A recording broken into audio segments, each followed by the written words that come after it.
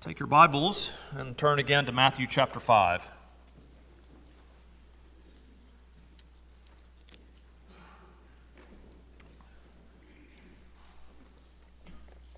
Matthew 5, we'll be looking at verses 31 to 37 this morning. This is our final time in Matthew 5 for this year. Bobby will be preaching next Sunday. And then we'll go into our Advent series on December the 3rd. So that'll, of course, take us into the new year, which we'll do a brief series on worship. 2024 is our year of worship. That's when we'll focus. That'll be sort of our church focus on worship. We'll do other things, of course, but that's the focus is worship, outreach, community, sort of our three pillars of Westminster Presbyterian Church. This past year, we stepped out of that trio and did just a year of vision. As you know, we've been talking a lot about that, but in 24, we'll be talking a lot about worship. And then by February, we'll be back in the Sermon on the Mount. We're in the middle of a three-part sermon. This is part 2 this morning, the true meaning of the law. Jesus' refrain he uses a lot in this section, as you know. You have heard that it was said, but I say. Not that you have read that it was written by the law and the prophets, that you heard that it was said. In other words, you've heard the interpretation of what Moses said as this, but I now correct that interpretation to tell you that the law actually means this. Whatever the topic may be, Jesus is giving us the correct interpretation. Last Sunday, it was do not murder and do not commit adultery, which, yes, we must not do those actions, but Jesus is also saying, I don't just want the outward obedience, I want your heart. In all the ways that don't just ask, what can I do and not violate this, but what can I do to bring the most glory to God? And now in our passage this morning, we're thinking along those same lines, but today it's the sanctity of marriage and the sanctity of our speech. And we'll do underneath each of those points what we did last Sunday. It's the true explanation of the command, so Jesus corrects the wrong explanation, and then the true application of the command. And we'll close again by doing what we did last week, is how do each of these commands point us to Christ? Ultimately where we find the perfect fulfillment of the law, as Jesus already says that he is, and how he intends to fulfill that in us as well. With that in mind, let me read for us Matthew chapter 5, beginning in verse 31. It was also said, whoever divorces his wife, let him give her a certificate of divorce. But I say to you that everyone who divorces his wife, except on the ground of sexual immorality, makes her commit adultery. And whoever marries a divorced woman commits adultery. Again, you have heard that it was said to those of old, you shall not swear falsely, but shall perform to the Lord what you have sworn. But I say to you, do not take an oath at all, either by heaven, for it is the throne of God, or by the earth, for it is his footstool, or by Jerusalem, for it is the city of the great king. And do not take an oath by your head, for you cannot make one hair white or black. Let what you say be simply yes or no. Anything more than this comes from evil. The grass withers and the flower fades, but the word of our Lord will stand forever. Let's pray. Oh Lord, would you teach us from your word now that we would behold wondrous things from it? Lord, would you help us understand these words, and not just that it would affect our behavior, but also our hearts. It would cause us to love you more. It would cause us to love one another more, and that you would be glorified in it. It's in Christ's name we pray. Amen. There was once a young boy who lied to his mother. Late one evening, he snuck downstairs and grabbed 2 boxes of Girl Scout cookies and proceeded to take them up to his bedroom. He ate half a roll of Thin Mints and half a tray of Samoas. By far the 2 best Girl Scout cookies that God ever created, and I won't hear otherwise. He knew that what he had done was wrong because the kitchen had been closed and he'd already brushed his teeth, not to mention that the amount of cookies that he ate would not have been allowed under any circumstances. Nevertheless, he enjoyed every bite and then went to sleep. The following morning, the boy's mother came to wake him up for school, and upon doing so, discovered a multitude of cookie crumbs in his bed. And so the interrogation began. The boy, despite the indisputable evidence, stuck to his story that it must have been his older brother or younger sister who had done this. The mother, undeterred by the obviously false story that she had been told, gave him a chance to come clean and tell the truth. He did not take such an opportunity. He stuck to his story, and this proved to be a bad idea. the discipline came swiftly. Discipline for violating the food policy of not eating cookies in bed, obviously, but also now for the discipline for lying. Not a very smart young boy indeed.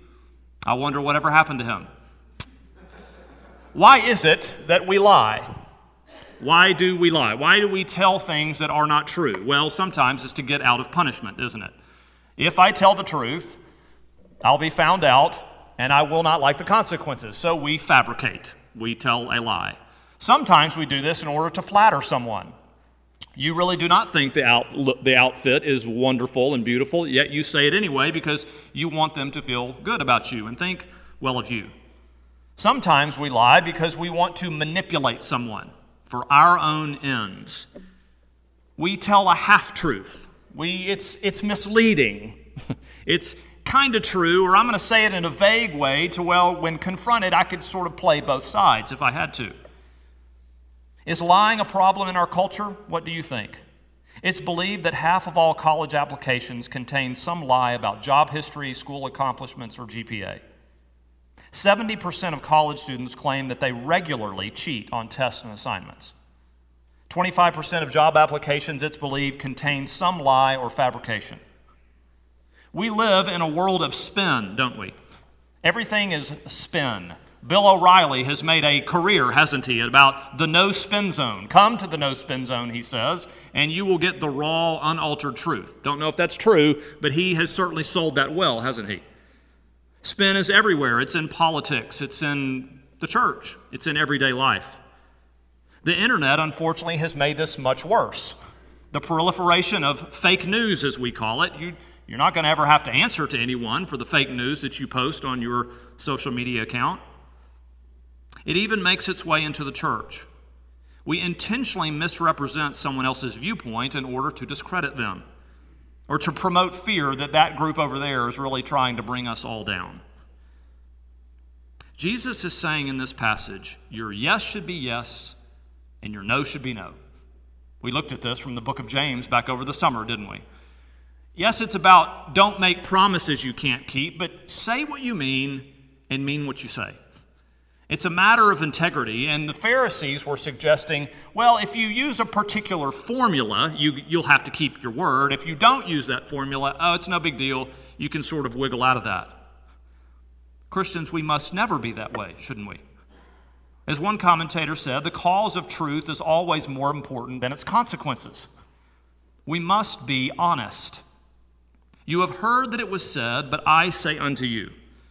As we've said each of the last couple of sermons, it's as if Jesus is saying, you have heard that you can do this in your own strength, but I say unto you that you can't. You need the grace of Jesus Christ. You have heard that it was said that the law is within your reach, and I'm telling you that it's not within your reach. You need the grace of Christ to live as he has called you to. There is a deeper meaning than the Pharisees realize. The Pharisees are trying to tell you what's the least you can do and still be allegedly obedient. Jesus is saying, here's the most you can do to glorify God. When we start asking where the line is that I can't cross, we're already in the wrong mindset and frame of mind. What's the most I can do for him? So in our two sections, the first, we might paraphrase it this way. You have heard that it was said that divorce is not a big deal, and that marriage ought to be entered into and exited with great ease, even for minor infractions. But I'm saying unto you that marriage is extremely important, and the bond between a man and a wife is to never be separated. That's its intention. Secondly, you have heard that it was said that people ought to take your word seriously, but only to varying degrees. Jesus says, but I say unto you that your word is your bond, and it's also a reflection upon God himself. A bit of a long introduction, but I think, I hope anyway, a helpful setup to number one is the sanctity of marriage. It should be said from the outset, Westminster, that these two verses do not give us the sum total of what the Bible teaches about divorce or marriage. And this sermon is not seeking to give a full biblical theological understanding of the topic. We're trying to get at why does Jesus mention this here?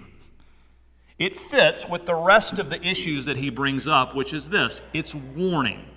It is a warning unto us. It's not meant to ask, as I posed the question I posed last Sunday, what does it mean to murder someone? Well, I guess we need to get into what about soldiers, and what about just war theory, and what about capital punishment? That's missing the point. It's about your heart. And so for us here, we are going to talk about divorce, but not so that we can sort of parse out every possible biblical way that divorce would be allowed. That's not the intention of the sermon. What is the heart behind all this? And why does Jesus bring it up? In order to do that, we need to look at one additional passage, Matthew 19, where Jesus elaborates on the point that he is making here. Matthew 19, beginning in verse 3, says, "The Pharisees came up to him and tested him by asking, 'Is it lawful to divorce one's wife for any cause?' And he answered this way, 'Have you not read that he who created them from the beginning made them male and female? And said, therefore a man shall leave his father and his mother and hold fast to his wife, and the two shall become one flesh. So they are no longer two, but one flesh. What therefore God has joined together, let not man separate.' And they said to him, 'Why then did Moses command one to give a certificate of divorce and to send her away?' And he said to them, 'Because of your hardness of heart. Moses allowed you to divorce your wives, but from the beginning it was not so. And I say to you, whoever divorces his wife except for sexual immorality and marries another commits adultery.'" What are the Pharisees preoccupied with? Tell me all the grounds. Jesus, tell me all the different ways that I can divorce my wife, is what the Pharisees are asking. And Jesus doesn't answer the question. He diverts them back to the intention of marriage in the first place, which is what? The husband leaves his father and mother, and he holds fast to his wife. And the two shall become one flesh, of such a bond that the intention is that it would never be ripped apart. And if it is, there's going to be consequences for that, is what he's saying here. He doesn't get down into the mud, if you will, of all the specifics here. I'm going to take you back to what this was intended to be anyway. You see, the Pharisees, it's a grand missing of the point, isn't it? Well, then why did Moses command us to give a certificate of divorce? And Jesus says, that wasn't a command. That was a concession. Because of your sinfulness, he allowed you to do this, but that's not the way it was intended to be. What are the Pharisees doing? If you read the rabbis and their instruction to the people, even for a poorly made dinner, it would have been grounds for a divorce. Jesus is saying this is nonsense. That is not what this is meant to be. Why are you asking such a question, in other words? You don't even understand what this institution is about, he suggests. Divorce is not permissible for any reason you happen to come up with. And he attributes this to the hardness of people's heart. And that's right. It's not this way from the beginning, Jesus says. Additionally, what they were doing was forcing the woman that they have just divorced, if she was to remarry, it would be a committing of adultery. Because it didn't happen for the biblical allowance that God had given. And Jesus says in this passage is what? Sexual immorality. That is a true breaking of this bond. Old Testament law said somebody committed adultery, then they got the death penalty. It appears by the New Testament that particular error was not practiced. That particular punishment was not practiced. But the offended spouse could act as if the offending spouse had died and they were free to go and remarry again. We can be annoyed at the Pharisees, and yet I don't think in the main we are all that different from them. Because when the topic of divorce comes up, we typically ask similar questions, don't we? We can do just what the Pharisees did. We're preoccupied with the grounds. Tell me all the ways I can get out of this, Pastor. Can we go down that road for a moment? What is the purpose and meaning of marriage? We often don't ask such a question. I'm not going to go into all the grounds this morning. Again, I think that's outside of the scope of the sermon. However, if I can offer one aside, it would be this. I commend to you two different position papers. The PCA, our denomination, has written a variety of position papers. Go on to Google, type PCA position papers, and a huge index pops up. okay? So you can find it very easily. 2 of them. One written about 25 years ago on divorce and remarriage. One written about 2 years ago on domestic abuse. Now that may seem to be taking you in a wrong road. There is a section of it on divorce and remarriage, which I don't agree with everything in the 2 papers, but both very good resources for this particular topic that we're talking about this morning. Jesus wants the Pharisees, but more specifically his disciples, to ask different questions. Don't ask how you can get out of this. How can you go deeper into this marriage that you have? How can you love and cherish your spouse? How does Christ love the church? The most often used illustration for marriage anyway. How can I seek to offer forgiveness? How can I seek reconciliation with my spouse? So the second part is the true application of the command. But let's be honest about something. There is almost no unhappiness as deep as the unhappiness of an unhappy marriage.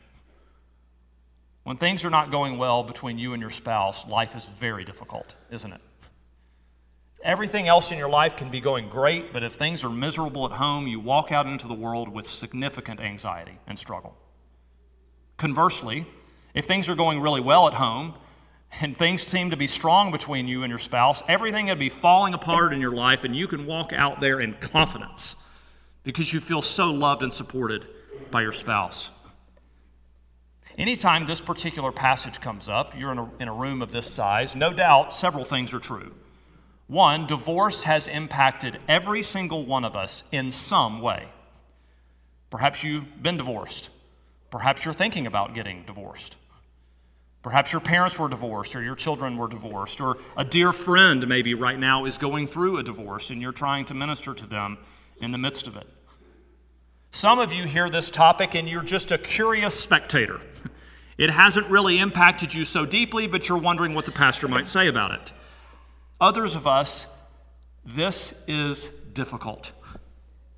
And I want to let you know that even if your divorce that you had is unbiblical, that is not in some way the unforgivable sin. There is grace and there is mercy from God. There is forgiveness that is offered unto you. Do not despair. And yet we've got to interact with what is Jesus doing here. He is suggesting to his disciples, and I feel safe to say he's suggesting to us, we don't take marriage seriously enough. We don't take the fact that this is meant to be a permanent, forever bond in the way that we are supposed to take it. We don't treat our spouse that way. We just, where's my out? Where's the clause? What's the lawyer I can consult? Where's right here, this is where I can get out of this. And Jesus is saying, no, that's the wrong spirit and motivation here. He's admonishing his disciples and admonishing us and giving us a warning.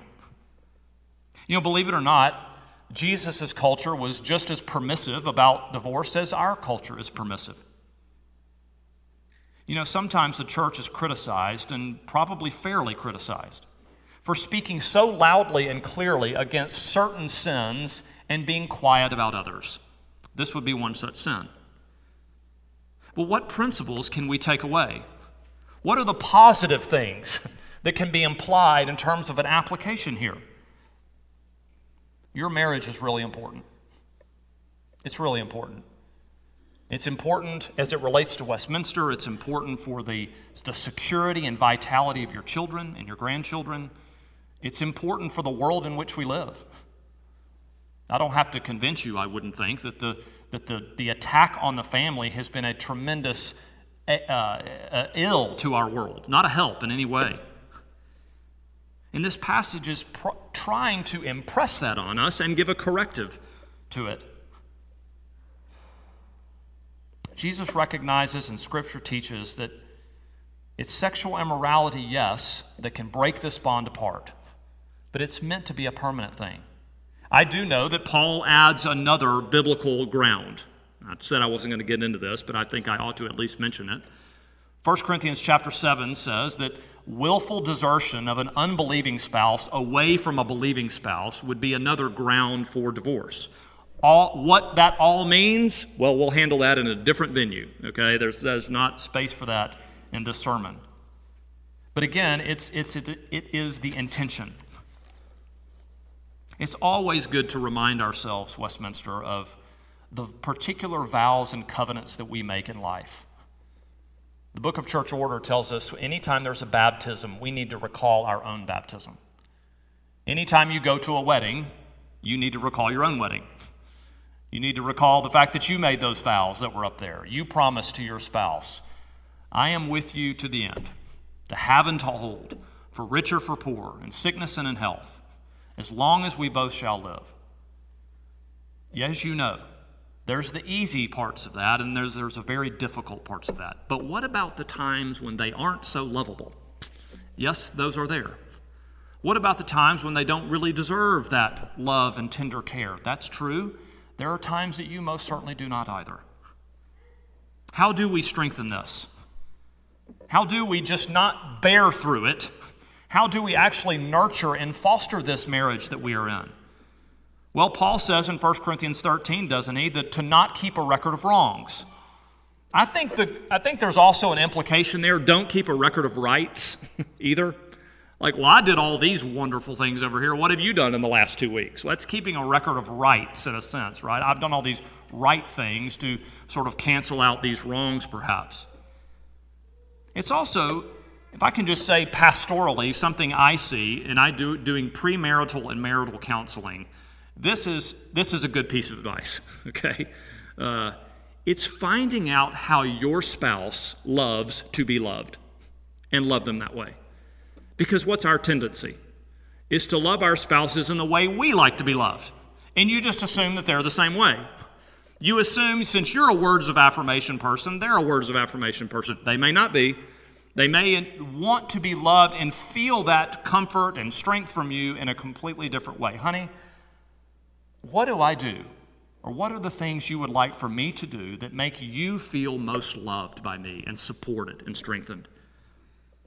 Because it isn't, just as we said last week, it's not just about not murdering somebody. It's about loving and caring for them.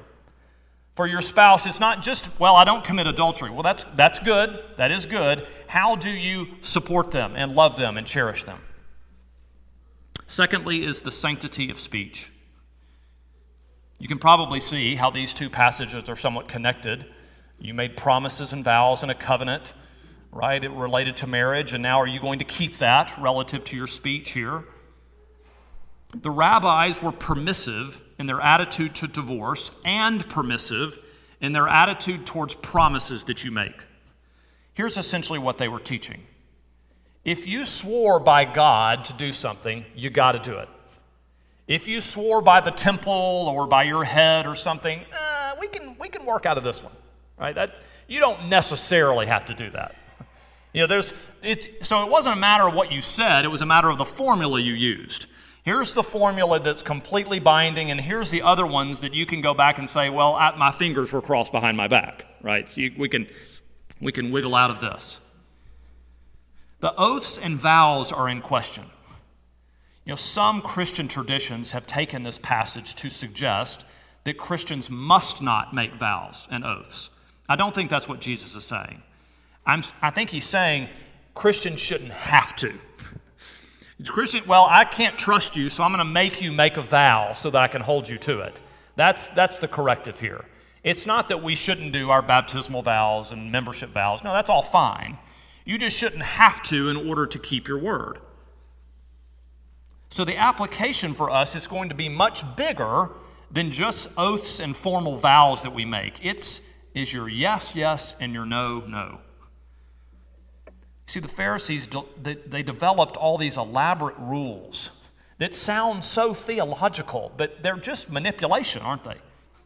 It's just how I don't have to do what I said I was going to do, and I can take advantage of people.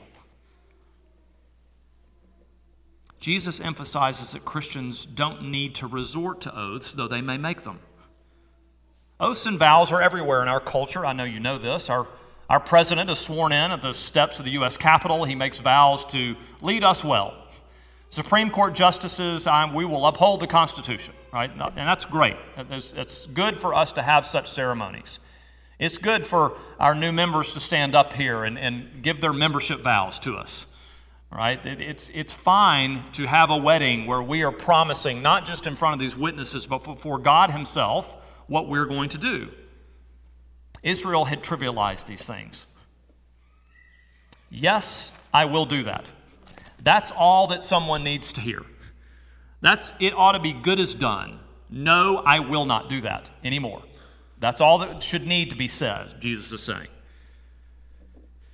It's just dishonest. This was theology masquerading as lying, really. Can your word be trusted?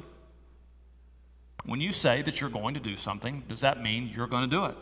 And the person that hears you say that, they know they can trust your word. Or do they feel as if, Andy, do you promise? Do you promise you're going to do that? Because they can't really trust what you've said in the past. I want you to promise you're going to do that. That shouldn't be necessary for us as Christians. These two great points that Christ is making here is to recognize, one, that we are to be honest, but two, we are a representative of God himself when we speak. Those many commentators suggest that this command is closely connected with not taking the Lord's name in vain. I am his child. I am speaking, in a sense, on his behalf. If I am dishonest, it reflects negatively upon my church. It reflects negatively upon God himself.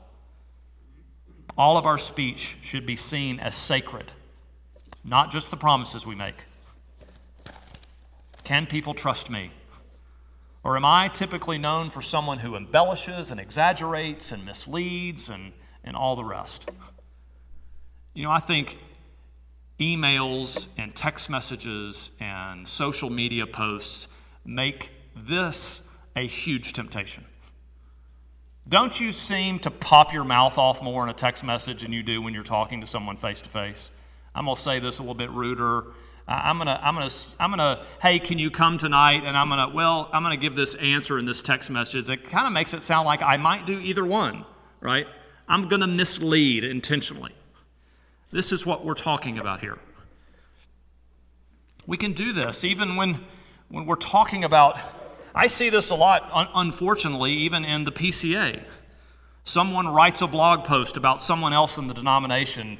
Hey, this person preached on this particular topic, and they said this, but what they implied was this. You don't know what they implied. All you've got is the text of what they said. Don't come out on your blog and say, well, they implied this, and therefore, they're trying to run us down into liberalism in the PCA. Give me a break. Just entertain what they said, rather than you just know infallibly what they actually were implying in that particular word they said. It's speaking truthfully and accurately of other people. We can get drugged down, I think, sometimes into a culture of suspicion, because that's the culture in which we live. We're all suspicious of each other. The cause of truth is always more important than its consequences. So how do these commands point us to Christ? Well, the application, honestly, is very similar to last Sunday's sermon. His grace is sufficient for you. Yes, you do struggle in these ways. We don't always value and cherish our spouses as we ought to. We don't always speak accurately. We do try to mislead. We do try to misinform. We do hurt people with our words, don't we? But what did Christ do? What is the model of our Savior? We, the church, are the bride of Christ, and Christ is not constantly seeking how to get out of the relationship with us. Despite our unfaithfulness, despite our chasing after idols that we so often do, he's not seeking a way out of this. He wants to love us. He reminds us, I will never leave you or forsake you. He reminds us, doesn't he, that what I started in you, I will see it to completion at the day of Christ Jesus. What a wonderful spouse we have in Christ. We are his bride, and he loves us and cares for us. So we look to him to know how we are going to do this accurately in our lives. I don't naturally have this. These sermons are never meant to suggest to you, come on, willpower, you've got it. No, his grace is sufficient for you. It's sufficient for your marriage. It's sufficient for the words that you use and all the rest. Are you perfect? Of course you're not. Are you going to struggle with this to some degree the rest of your life? Yes. And when you do, you run back to Christ. Christ, I need your grace. I need your help. And then you run back out and you do the best you can in the power of the Holy Spirit, seeking to rely on that grace. Deliver me, O Lord, from my continuing desire to not follow your commands, and give me your grace. You know, I love the exchange that Jesus has with Peter on the beach in John 21. There's so many different angles to that conversation. As Peter has just recently denied Jesus 3 times, and now there's some symmetry here, of course. He's now going to affirm his love and his devotion unto Jesus for 3 times. And Jesus asks him, Peter, do you love me? Yes, Lord, I love you. Well, then tend my lambs and feed my sheep. And the last time, Peter, do you love me? And it troubles Peter that Jesus would ask him this a 3rd time. Yes, Lord, you know that I do. You know that I do. You know the answer to the question, Jesus, why do you keep asking this of me? You know what's in my heart. These commands Jesus is suggesting to us, you can fake it. You can appear as if you are doing these things correctly. And yet the Lord knows your heart, because that's what he's after anyway. He wants your love and he wants your affection. Westminster, do you love me? Yes, Lord, you know that I do. Can that be said of you? Or does it just kind of look like you do? The outside of the cup is fantastic and the inside is wasting away. If you asked him for that forgiveness, if you ask him for that grace that indeed is sufficient for you, Westminster, do you love me? He wants to hear, yes, Lord. Yes, Lord, you know that I do. And you continually seek his grace. Let's pray.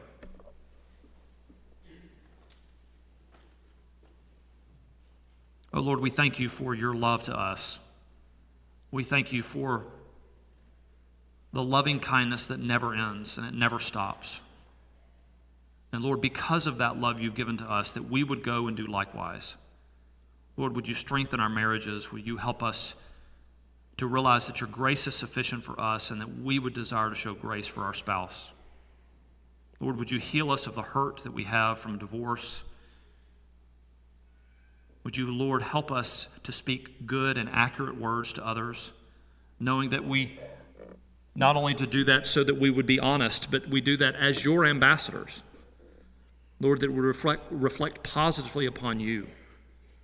Lord, we thank you for how you care for us, how you forgive us by your grace. It's in Christ's name we pray. Amen. Would you stand for the benediction?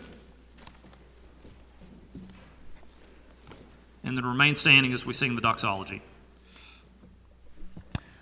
Now may the Lord bless you and keep you. May the Lord make his face to shine upon you and be gracious to you. May the Lord lift up the light of his countenance upon you and give you peace, now and forevermore. Amen.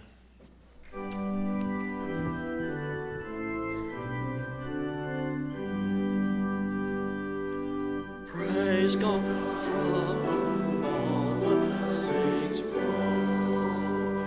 Praise him, all rejoicing below. Praise him, all the heavenly hosts. Praise the first and Holy Ghost.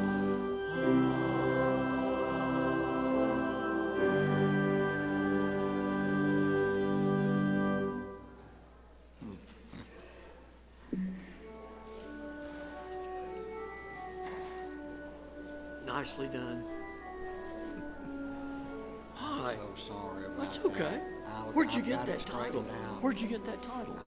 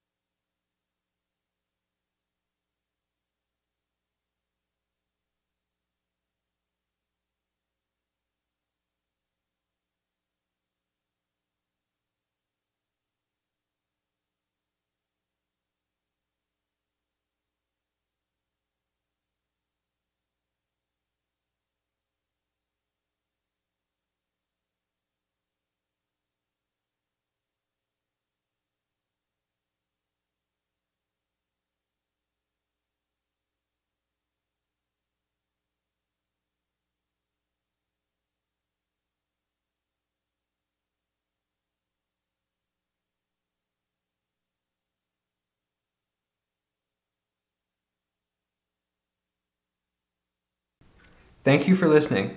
For the sermon archive, go to wpcjc.org/resources/sermon-archive. Scripture quotations are from the ESV Bible, the Holy Bible, English Standard Version, copyright 2001 by Crossway, a publishing ministry of Good News Publishers. Used by permission, all rights reserved. ESV text may not be quoted in any publication made available to the public by a Creative Commons license. ESV may not be translated in whole or in part into any other language. Verbal credit must also be given to the ESV.